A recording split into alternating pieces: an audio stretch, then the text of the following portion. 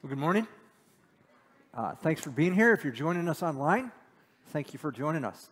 So, I don't think I was that different than most college students. If I was up at 6 or 6:15, it was because I was going to the bathroom and I was going right back to bed. And I think that's how college students roll. Saturdays were my day. We'd go to the game, but it was my day. But if you were a member or are a member of the Husker Marching Band, that all changes. You're up early in the morning to practice. Saturdays, it's not your day. All day, you're given to whatever the marching band does. So you make a commitment to the band. They take your priorities and reorder them. Well, I say that to suggest that when we make a commitment to Christ, same thing happens. He works in such a way in our heart that our priorities get impacted, shaken up. And I want to draw that out a little bit today. So if you got a Bible, if you turn it into 1 Samuel chapter 20, we're going to go all the way through this chapter wrestling with the question, or putting the question forward, how will following God impact our priorities? How will following God impact our priorities? If you haven't been with us, it was mentioned we're in a series termed Reliant. It's kind of focusing on our need to quit being self-reliant and relying on God.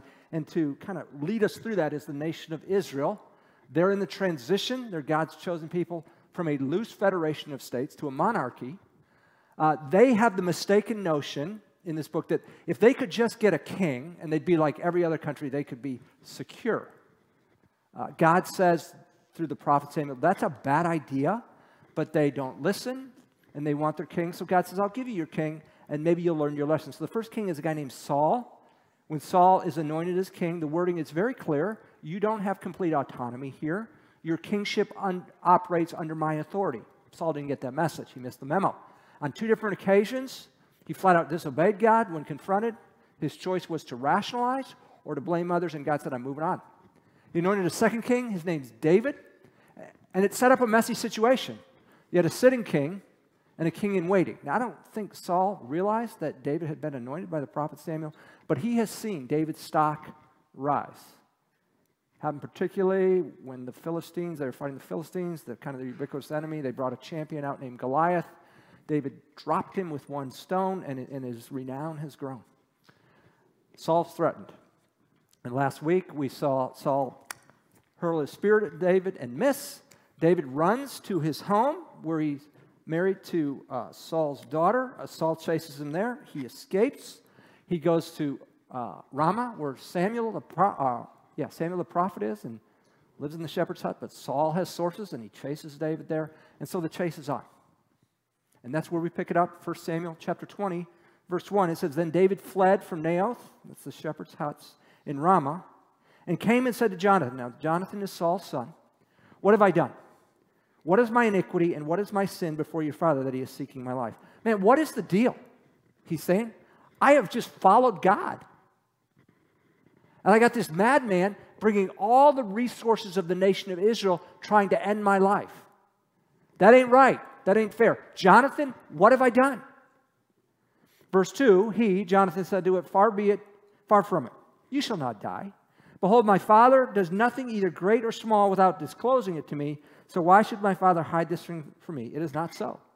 Jonathan said, no. If my dad was going to do something, he would have told me. And in fact, if we look back at 1 Samuel 19, you'll see Saul give his word to his son Jonathan. No, I'm not going to end David's life. But Saul's not a stable man. He's got a mood disorder, and he swings. And David knows that. David has experienced that because at least twice, David, when he was serving Saul, Saul has thrown his spear at him in an attempt to end his life. David's well aware this is not a stable man. Verse 3, Yet David vowed again, saying, Your father knows well that I found favor in your sight. And he said, Do not let Jonathan know this, or he will be grieved. But truly as the Lord lives, and as your soul lives, there is hardly a step between me and death. David said, I'm this close to dying. Why? Because I got the king of Israel and all the army after me. I need your help if I'm going to live. Verse 4, then Jonathan said to David, whatever you say, I will do for you. So Jonathan said, I'm at your disposal. So they concoct a little plan in verses 5 through 7 to kind of test what is Saul's view of David. How's he feeling about it? So here we go. So Saul said to Jonathan, behold, tomorrow is the new moon, and I ought to sit down to eat with the king. But let me go, that I may hide myself in the field until the third evening. So I'm not going to show up. Instead, I'm going to go hide in the field. If your father misses me at all, then say, David earnestly asked leave of me to run to Bethlehem, his city, because it's the yearly sacrifice there for a whole family. If he says, it is good, he being Saul, your servant will be safe. But if he's very angry, know that he has decided on evil. So we got this religious holiday. I should be there. I'm not going to show up. And we'll see how your dad responds. If he's cool with it, okay, then we're good. But if he responds angrily, then we'll know he was planning on using that festival to end my life. Now, as I told you before, I don't write the Bible. I don't edit it. What I don't like here is David lies. Tell him I'm going to Bethlehem when I'm really not. I'm going in the field. Why not just say I'm not going to show up? It's beyond the scope of this message to talk about ethics. But I do want you to keep this lie in mind and see if it works. See if it dissuades Saul from what he has planned. My suggestion is lying is never in our interest. So we'll see a little bit how that lie works. Verse 8, David speaking to Jonathan. He said, therefore deal kindly with your servant. Now David's calling himself Jonathan's servant. So he's saying, a servant is dependent on his master. For you have brought your servant into a covenant of the Lord with you. Jonathan, I'm depending on you. Hey, look, if there's any iniquity in me, put me to death yourself. For why then should you bring me to your father? Look, if I'm deserving of death, let's do the deed right here. Jonathan, you do it. I'd rather you do it than your dad. Jonathan said, far be it from you, for if I should indeed learn that evil has been decided by my father to come upon you, then would I not tell you about it? Then David said to Jonathan, who will tell me if your father answers you harshly? Okay, Jonathan, you're on my side. I'm good. How are you going to get the message to me? Verses 11, 13, Jonathan said, basically, I'll handle it. Jonathan said to David, come and let us go out into the field. So both of them went out to the field. Then Jonathan said to David, the Lord, the God of Israel, be witness. When I have sounded out my father about this time tomorrow or the third day, behold, if there's a good feeling toward David, shall I not then send to you and make it known to you? On the other hand, verse 13, if it please my father to do you harm, may the Lord do so to Jonathan and more also, if I do not make it known to you and send you away, that you may go in safety. And may the Lord be with you as he's been with my father. David, I'm going to stake my life on it. If I find out that my father plans evil, may God do so to me if I don't let you know. I'm going to get it done.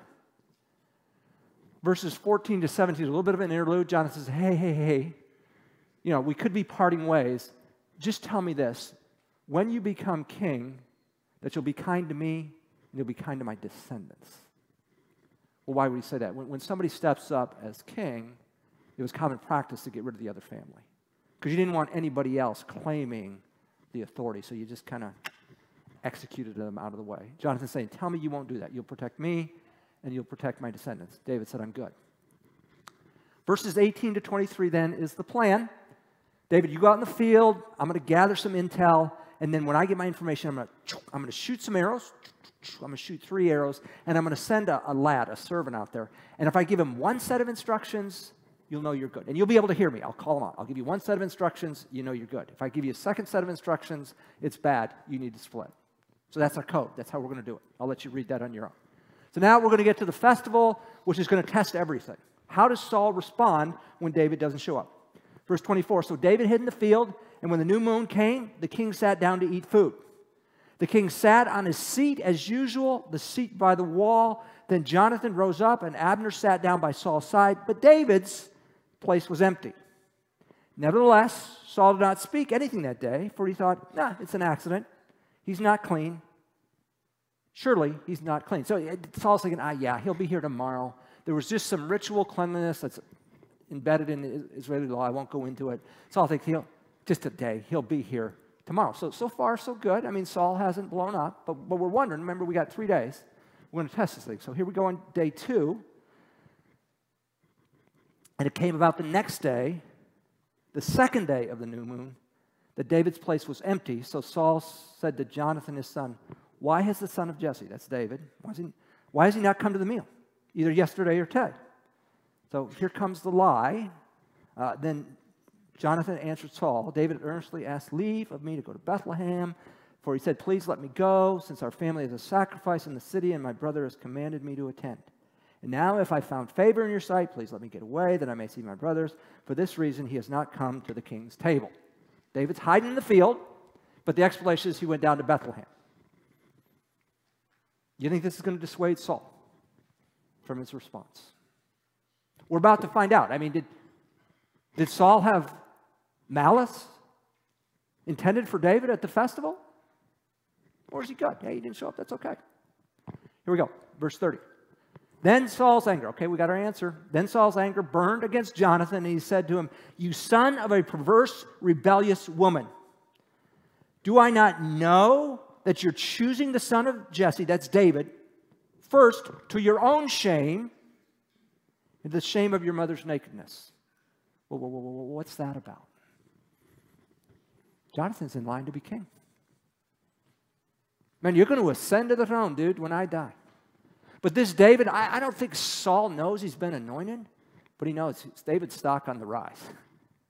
And his popularity is growing. He's going to be king. And Jonathan, if David's around, you ain't going to be king. Your loyalty to David is costing you personally. It's costing you position. It's costing you fame. It's costing you authority. Wake up.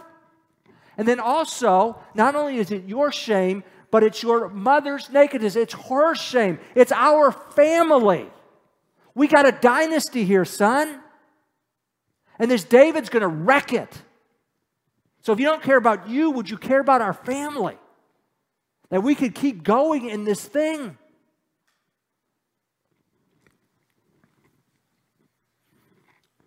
Verse 31, for as long as the son of Jesse lives in the earth, neither you nor your kingdom will be established.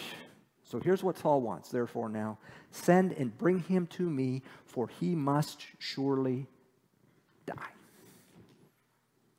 We clear on Saul's intentions. He wants David dead. And Jonathan, I know you've got the end. So you can go on and we can go on. And Jonathan, what are you going to do? You're going to submit to your father or your heavenly Father? Verse 32, but Jonathan answered Saul, his father, and said to him, why should he be put to death? What has he done? Again, he's innocent. But remember, Saul's not a stable man. Reason's not going to fly with him. Then Saul hurled a spear, we've seen that before, at him to strike him down. So Jonathan knew that his father had decided to put David to death. Then Jonathan arose from the table in fierce anger and did not eat food on the second day of the new moon, for he was grieved over David because his father had dishonored him. Remember we started asking a question?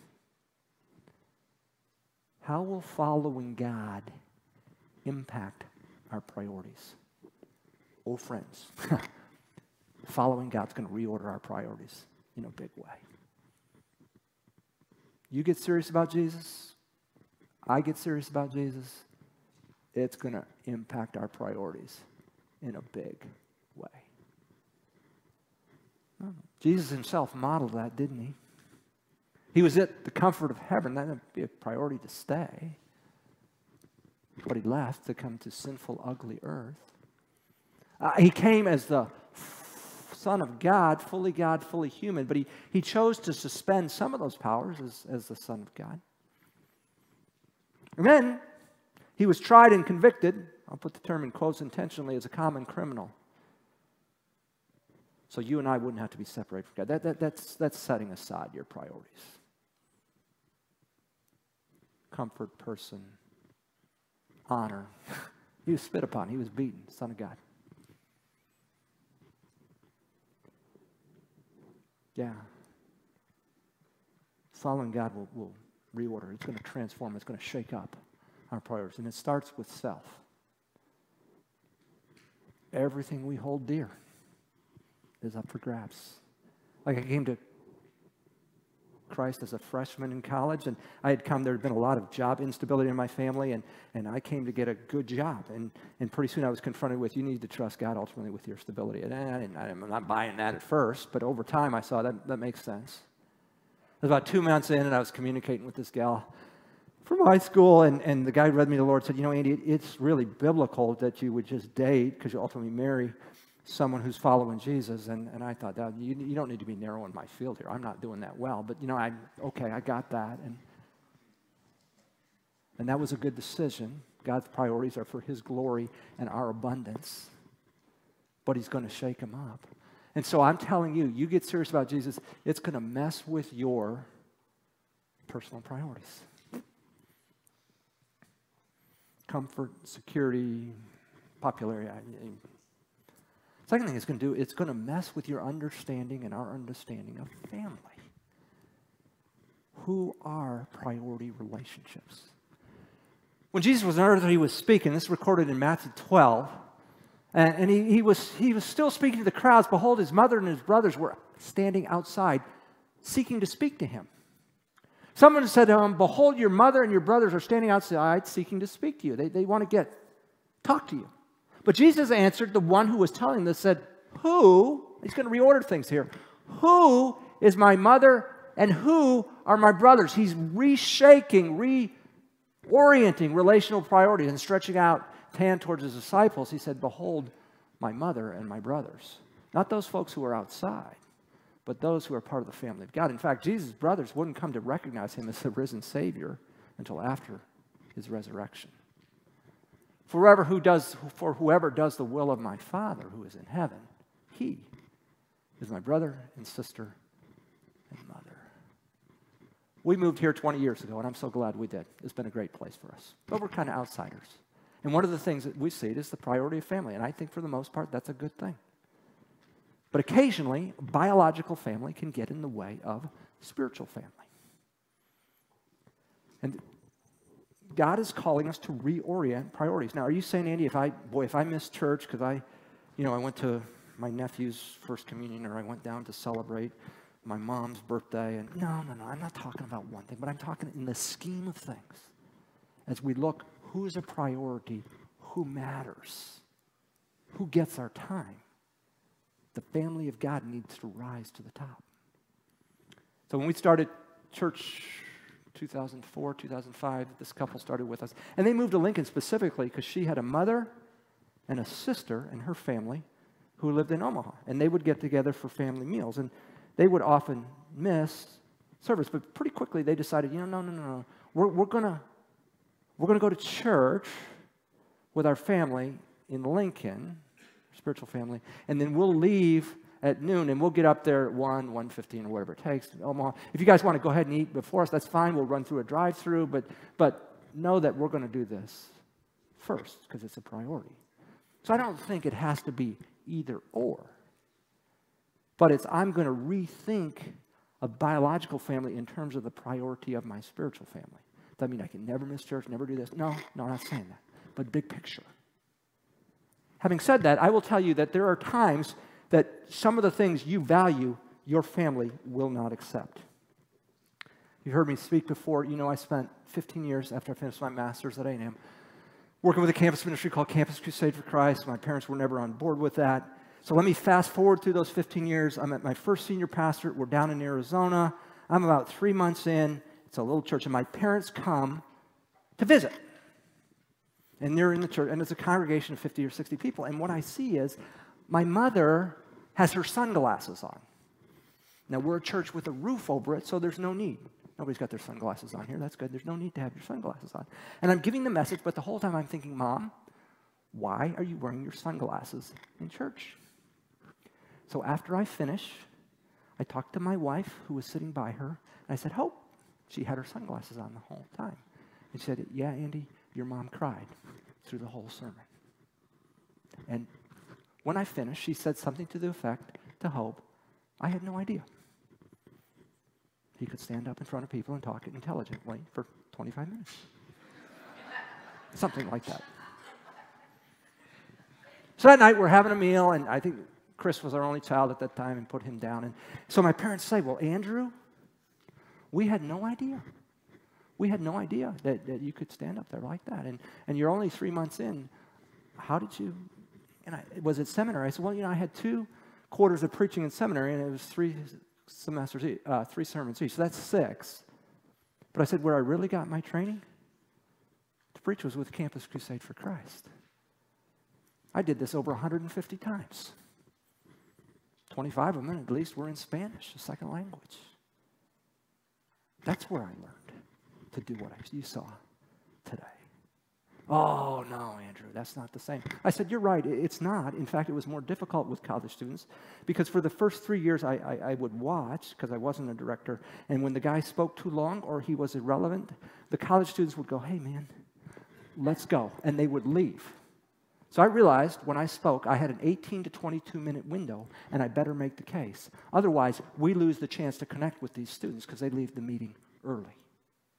I said, Mom and Dad, it was a lot harder. Oh, no. Yeah, actually it was, but I'm not going to argue with you. Church people just won't come back the next Sunday. These people would just leave. What's my point? They weren't going to value my time with that mission, even though it is where I received training to do something of which they approved. Your family may not approve of you missing something or being late for something because you go to a church service. Your family may not approve when you need to move that family event because I've got a small group. Hopefully we can do a both and.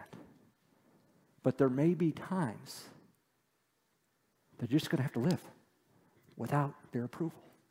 Because God is calling you to something else. We sang a song about the faithfulness of God. The first song, I'm so glad I did those 15 years with I am so glad.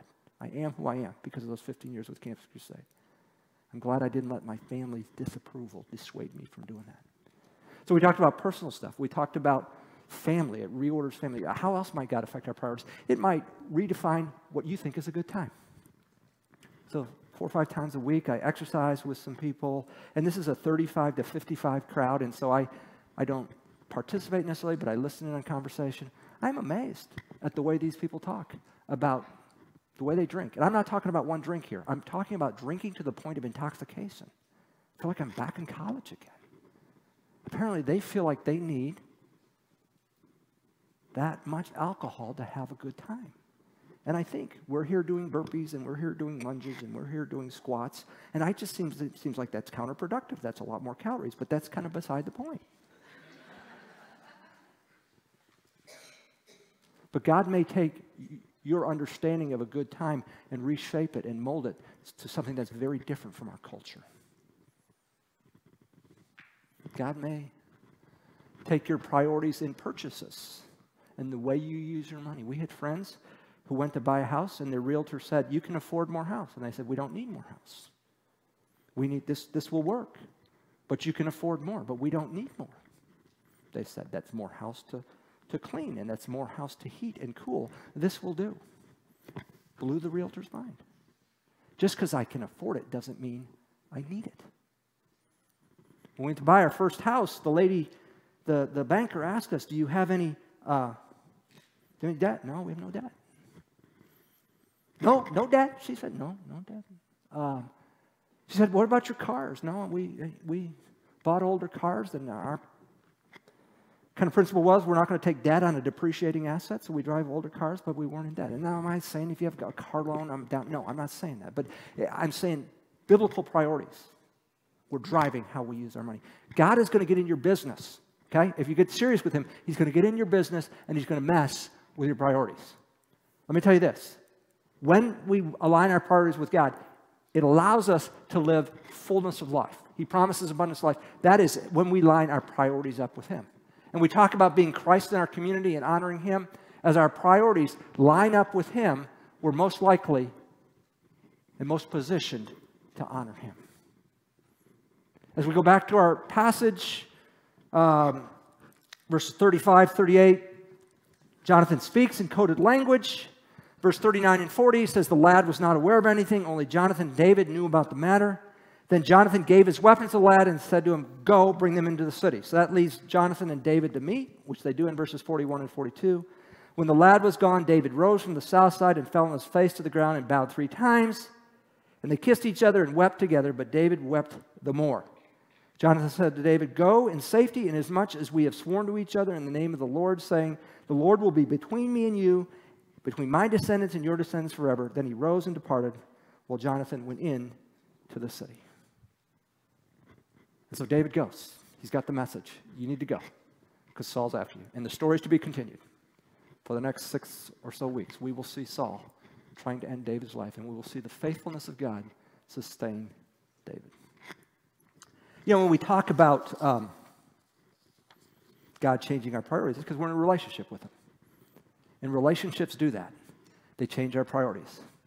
And perhaps for me, on a human level, nothing changed my priorities like having kids. So when Hope and I went overseas, Campus Crusade required that you have life insurance in case something happened to you. So we did the minimum. I don't know, I think we had 10,000 on us, something like that. But when we found out our first pregnancy is going to go, we upped our life insurance. Money was tight. But that was something we wanted to do because this kid and caring for him was a priority. Later, we had both sons, both participated in Taekwondo, and it was a Saturday, and they were testing. And both boys knew that on Saturday afternoons there's a game I like to watch, and so one of them said, "Well, are you going to go because you've got your game?" And I said, "Son, there was no way I would miss your testing for a game. But you always watch that game, not when it comes to one of your events." Why would I give up? Because there was a higher priority. There was a relationship that demanded things. If that's true on a human level, how much more with the Creator God? How will following God impact our priorities? It's going to shake them up, folks. It's going to reorder them. And as we align our priorities with God, we'll see we live life in the full and we maximize our honor of Him. We're going to move to a time of communion now. So if you're a person or a couple leading a table, if you would go to that table, that would be great. Here's the deal. You do not have to be a member of this church to participate in communion. We just ask that you be a follower of Jesus. If you're not sure what that means, please feel free to sit and observe. After I pray, I will just ask us to break down by sections. This section, if you go here to the various tables, your table leader or leaders will lead you through this. We have gluten-free up here if you need that. And also, if you're a person who feels like, I just standing up there that long, I just don't feel comfortable, our ushers, as they come up, will have communion elements. If you just slip your hand up, they'll give it, and you can take communion right there where you sit. We don't believe this becomes the literal body and blood of Jesus. This is a memorial. We're remembering this one who reordered his priorities that we could be in relationship with God. We've come to celebrate him. Let me pray, and we'll enjoy communion together. Our Father in heaven, we're grateful that you are the risen Lord, that you showed us what it means to reorder priorities. Father, we got our own deal. We got our own ways, and sometimes it's hard to give up. We hold on tight. But Holy Spirit, would you come in and would you convince us on a personal level that what you want to do is for our best and your glory? I pray this in Jesus' name. Amen.